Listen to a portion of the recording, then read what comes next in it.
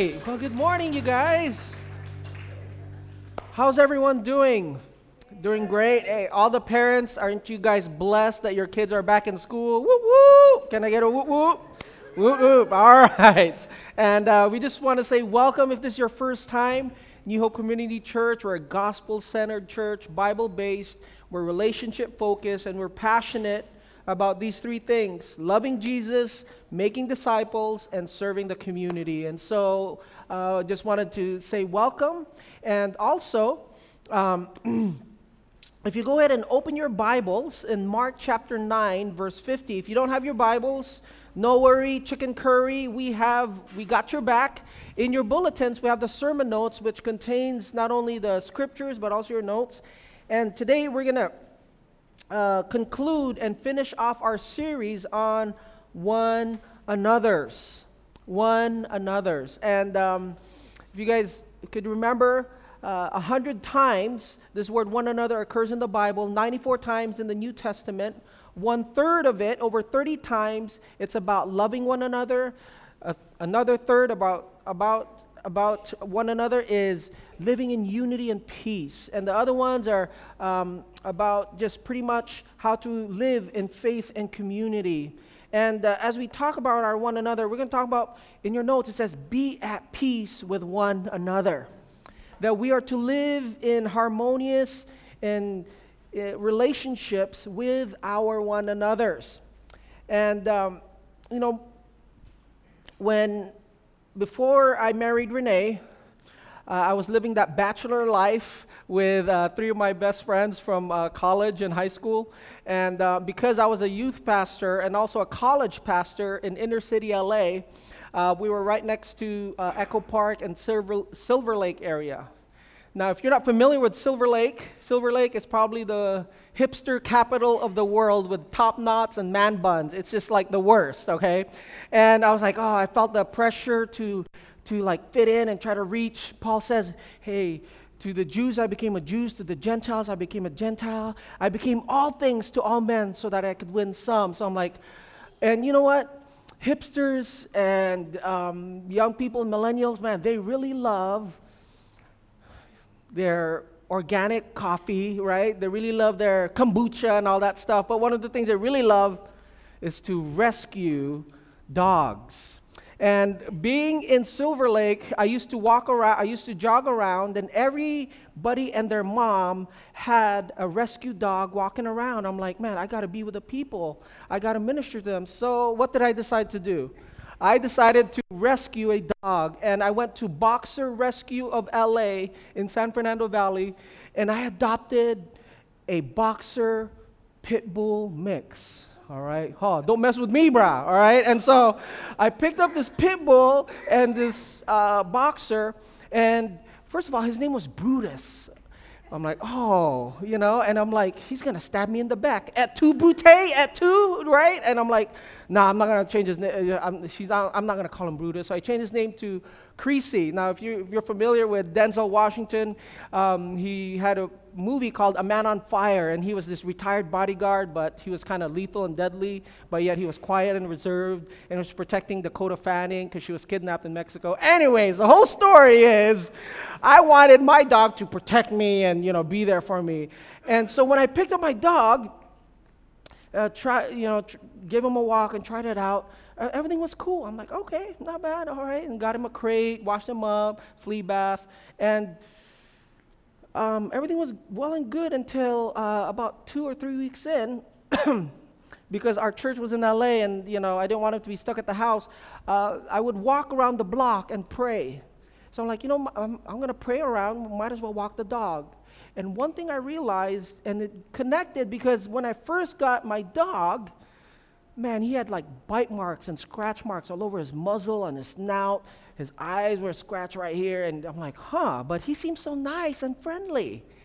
Little did I know that Brutus or Creasy, man, he got along with people, great, obedient, very submissive, but when it came to other dogs, man, the Pit Bull and the Boxer came out. Like, I remember the first time walking, and there was a neighbor's dog in LA. You'd have to have a dog, right? Just because you want to keep your property protected. And so every house you stop by, woof, woof, woof, woof, woof, woof, woof, woof, and just super aggressive, super mean. And then there would be a person walking by, and his tail would wag, like, oh, look at me, I'm a nice dog, right? And it was like this incongruency where when it was his own kind, when it came to other dogs, Creasy was just, woof, woof, woof, woof, woof, woof. But when it came to the master, I don't know if you're tracking with me now, when it came to people higher in the pecking order, man, he was compliant, he was submissive, and he was very quiet. One more story about Creasy. I brought Renee, and it's like, hey, I picked up a dog, and the dog slept with me. I took him camping. I did all these different things. So he was used to sitting on the couch, and then he would sit on the couch with me, and then Renee came and sat next to me, and Creasy growled. And then Renee's, you better get rid of that stupid mutt, all right? You're Filipino, make some pit bull adobo right now, you know what I'm saying? And so I give my dog to my sister. But I think oftentimes we're good with God. We're in right relationship with God, but we're not in right relationship with each other. And to be in right relationship with God and to be right with people means that you are to be right with each other. And so we're going to turn to our text this morning in Mark chapter 9, verse 50. If we could all stand together, just in reverence and honor of God's word. Mark chapter 9, verse 50. This is Jesus talking, and the context of this, so we can get some background, is that he's talking about the sin. If your right arm causes you to sin, chop it off. And then he talks about anger, all right, in Mark chapter 9. And Mark chapter 9, verse 50, the disciples also argued, like, who's the greatest in the kingdom? They started arguing who's the best disciple. And so Jesus tells them this. I could read, you follow along, and after that we're going to Hebrews 12. Salt is good, but if the salt has lost its saltiness, how will you make it salty again? Have salt in yourselves and be at peace with one another. Salt being a preservative, that you preserve your relationships within you. Romans chapter 12, Bless those who persecute you. Bless and do not curse. Rejoice with those who rejoice. Mourn with those who mourn. Live in harmony, there it is, alone, with one another. Do not be proud, but be willing to associate with people of low position or low status. Don't be conceited. Do not repay evil for evil. Be careful to do what is right in the eyes of everyone. If it is possible, as far as it depends on you, live at peace with everyone. This is the word of the Lord. Let's pray. Father, we welcome you right now, oh God, because even as I speak, or even as I have prepared this message, there are some relationships, oh Lord God, that need to be reconciled in my life, just like I'm pretty sure in everyone's life here. There's some differences, oh Lord. There's been conflict. There's been some offense that's been carried, and it's put a fracture in our relationships. But Lord, just because this is the way things are, it does not mean this is the way things should be. That the kingdom of God brings peace. Peace with you, but peace with one another. So I pray, Lord, right now, that as we study your word, that you would change our hearts. You would open our minds, oh Lord, to your truth. Would you give us strength, Lord, give us hands and feet, Lord, to live out your word so that we could be your followers and disciples and reflect you and live for your glory. In Jesus' name we pray. Amen. Amen. You may be seated.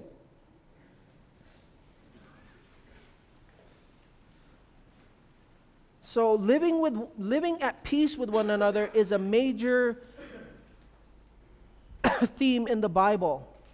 Look at these one another's. Don't grumble among one another. Be of the same mind with one another. Accept one another. Wait for one another. Don't devout one another. Don't consume one another. Don't boastfully challenge one another. Don't envy one another. Gently and patiently tolerate one another. Be kind, tender-hearted, and forgiving one another. Bear with and forgive one another. Seek for good for one another. Don't repay evil for one another. Don't complain against one another. Confess your sins to one another. See, you see all these one another's, these alleilones, this adverb alleilone has to do with loving each other, but also living and getting along and being in harmonious relationships. And so, in light of keeping the main thing, here's the main thing. Would you write down the big idea for this morning? Here's the big idea. Being at peace with God is to be at peace with one another. It seems simple, but simple does not mean easy. Simple means you understand it and it's difficult to do. Being at peace with God is to be at peace with one another. Meaning to be in right relationship with God is to be in right relationship with people. You see, in our text in Matthew chapter 5, the teaching of Jesus about the kingdom of God, he says, man, if you want to be forgiven, you must forgive others. So there's a parallel spiritual law at work here. It has to do with peace, and one has to do with forgiveness. That if you want to be forgiven by God, you must also forgive others. If you want to be forgiven before the Lord, you must forgive those around you. Your vertical relationship of forgiveness, receiving that forgiveness, should enable us to forgive those in our horizontal relationships. And the second thing is, if you are at peace with God, if you're in right relationship with God, it means that we are to be in right relationship with people. And how do we exactly do that? How do we become a people who are at peace with God, but also be at peace with one another? Number one, would you write down, be a peacemaker before you worship. Be a peacemaker before you worship God. Now, let me just take the time here to demarcate and differentiate peacemaking and peacekeeping. They sound similar, but they're two totally different things. Number one is that peacemaking is a courageous, difficult, active pursuit of reconciliation. It is creating peace where pride and self die so that humility and harmony can live. Making peace takes courage. Making peace takes hard work. Making peace gets messy. Making peace will kill your ego, will kill your pride, will kill your sense of entitlement. But peacekeeping is totally different. Peacekeeping is like a passive thing. I don't really want to say anything, and you could abuse me, and you could take advantage of me, but it's okay. I just want to make sure that we're at peace, and I don't want any fractions. You know, when I moved here from the Philippines and to United States, one of the first culture shock that I ever received was I went over to my friend's house. We're playing Super Mario Brothers and Duck Hunt, all right? And as we're playing video games, my friend's older sister came in, and she was playing Super Mario 2. And then the mom came in, and she's like,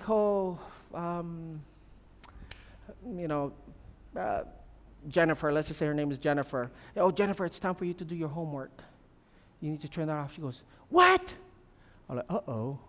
You know, in Philippine culture, all the elders, you grab them by their hand. It's called mano. Mano means hand in Spanish. You grab their hand, and you put in your forehead, and you mano each of your elders. And I'm like, oh. And then she's like, why do you always do this to me?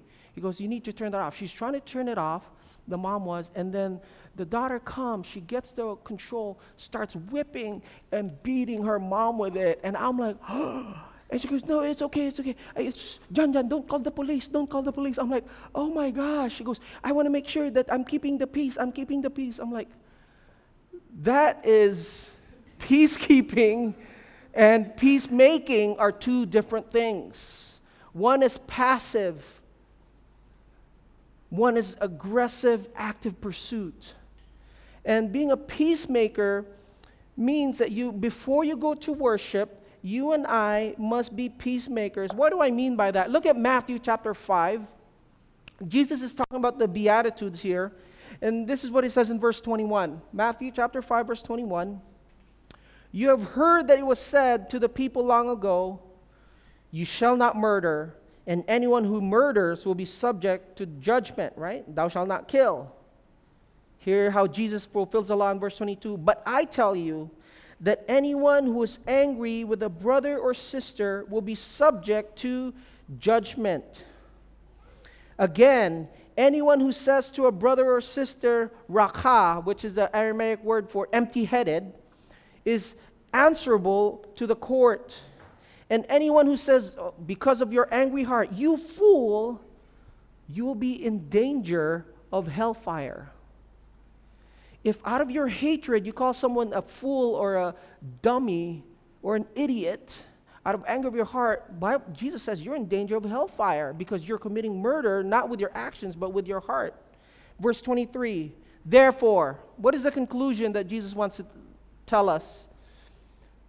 Therefore, if you are offering your gift at the altar, and there you remember that your brother or sister has something against you, they have an offense against you, you leave your gift there in front of the altar first and go and be reconciled to them, then come and offer your gift to God. Do you see the importance that if you want to be at peace with God, you and I must first be at peace with one another? Jesus says, you know how the kingdom of God is like? If you're at church and you're worshiping the Lord, right?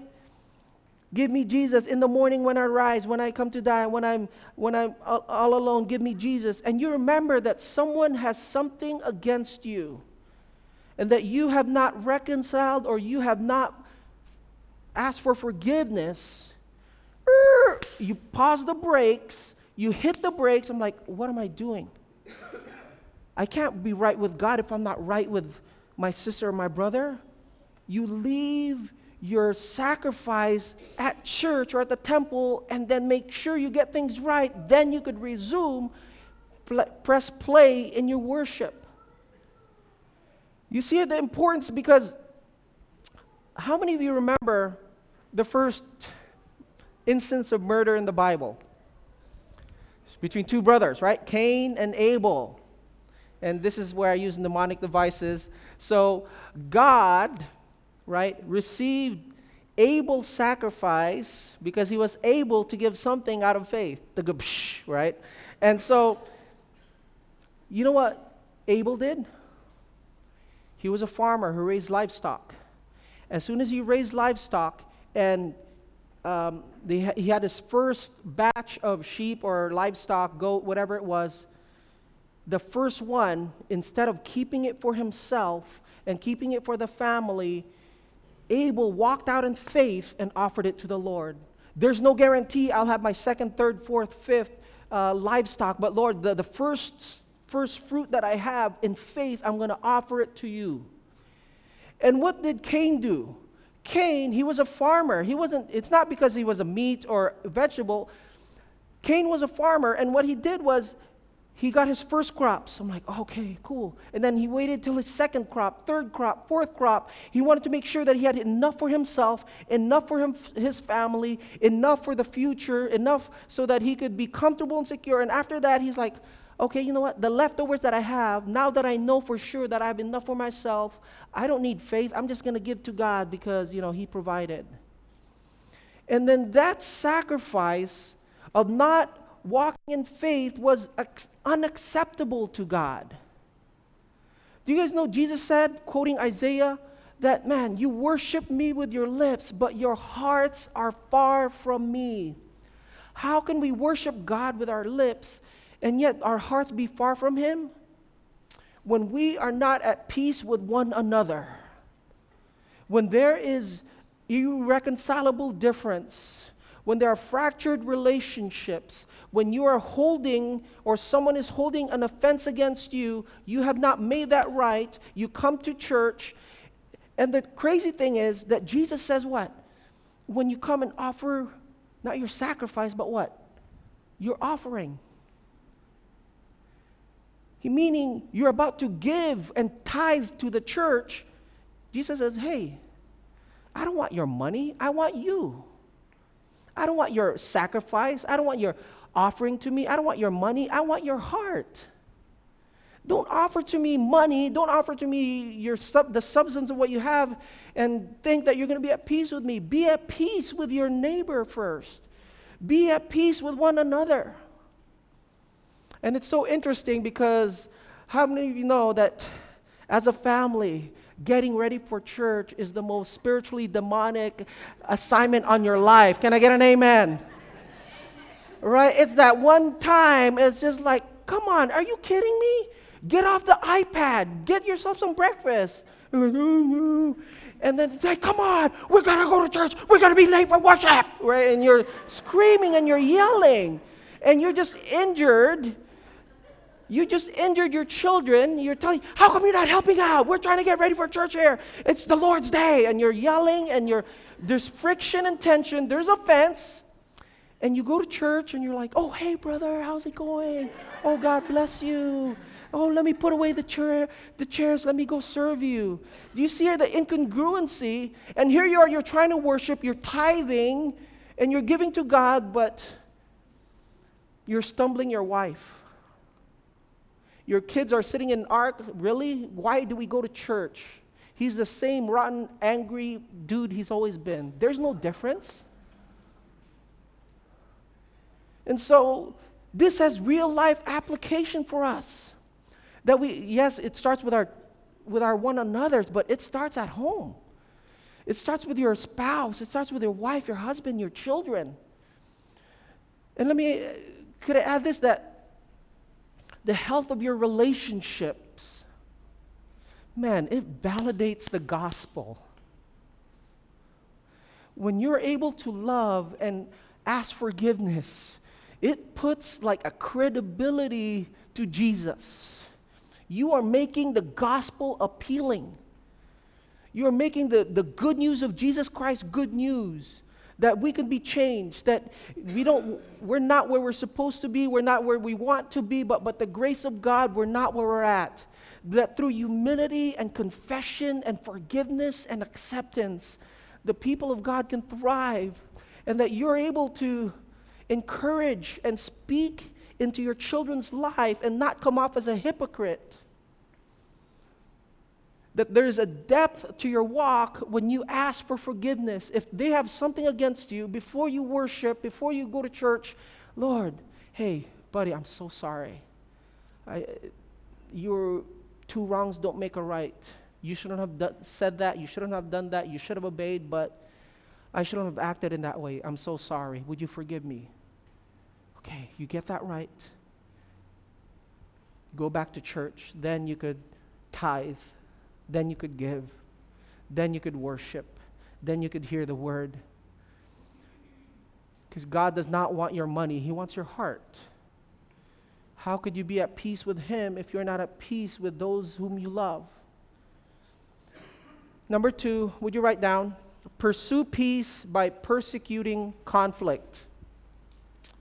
How do we become peacemakers? How do we be in right relationship with one another? We pursue peace, how? By persecuting conflict. I'll explain the word persecuting from Hebrews chapter 12, verse 14. Okay, everybody there? It says, strive for peace with who? Everyone. And for the holiness without which no one will see the Lord. Now, this is from the ESV version, but my NIV Bible says, make every effort to be at peace with everyone. So the word here is like, there's effort that you strive. But the Greek word for strive here is the word dioko, okay? And dioko, it's a very strong word. It's much stronger than the modern English word that we have. Dioko is used many times in the New Testament. Let me show you a couple. Matthew chapter 5, verse 11. Jesus says, "Blessed are you when others dioko you, when others persecute you." Acts chapter 9, verse 4. Jesus says, "Saul, Saul, why are you diokoing me? Why are you persecuting me?" Persecute? Strive for? Philippians chapter 3, verse 14. "I dioko, I press on toward the goal for the prize of the upward call of God in Christ Jesus." Philippians 3:12. "By any means possible," dioko. Revelation chapter 12, verse 13. John the Beloved says, "And when the dragon saw that he had been thrown down to earth, he diokoed," he pursued the woman, meaning Mary, who had given birth to the male child. So this word pursuing peace means at all cost,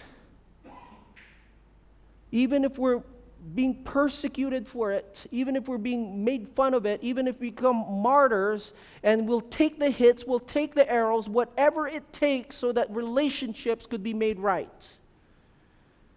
Persecute and kill that conflict, and it may be you and me in the line of fire. These examples give us a sense of what the author of Hebrews had in mind when he exhorted us to dioko, to strive for peace. We are to press forward to peace by any appropriate means possible. We are to pursue peace with relentless determination. We might even think about it as persecuting conflict, by which vigorously working to prevent or end sinful conflict, and you put sin to death, not persecuting people in conflict. Because in order for peace to be made possible, death is necessary. You cannot have peace without death. What do I mean by that? If you want to strive for and be persecuted or persecute for peace, it's going to be the death of your ego. It's going to be the death of your pride to humble yourself and to ask for forgiveness. It'll be the death to your rights. "Hey, I'm your father. You listen to me. Don't you dare disrespect me." It's like, "I'm so sorry. I should not have done that." There's a death to your pride. There's a death to your preference in order to make sure that we strive forward, that we persecute forward so that we could be in harmony.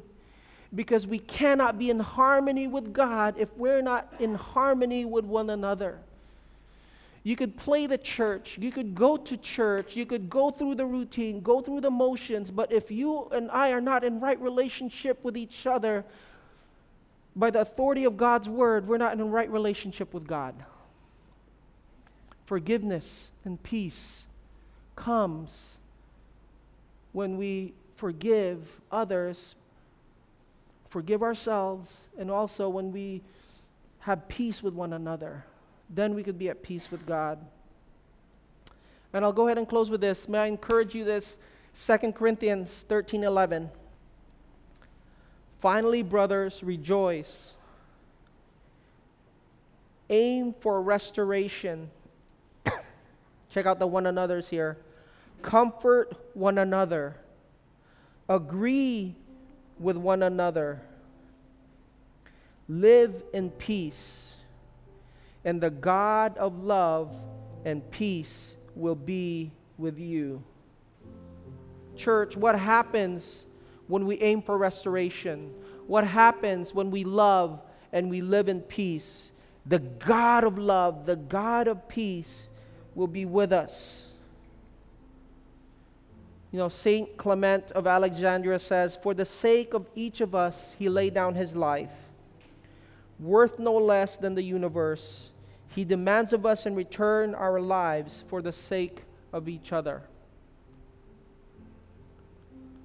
There's a story years ago in a western city. A husband and a wife, they became estranged.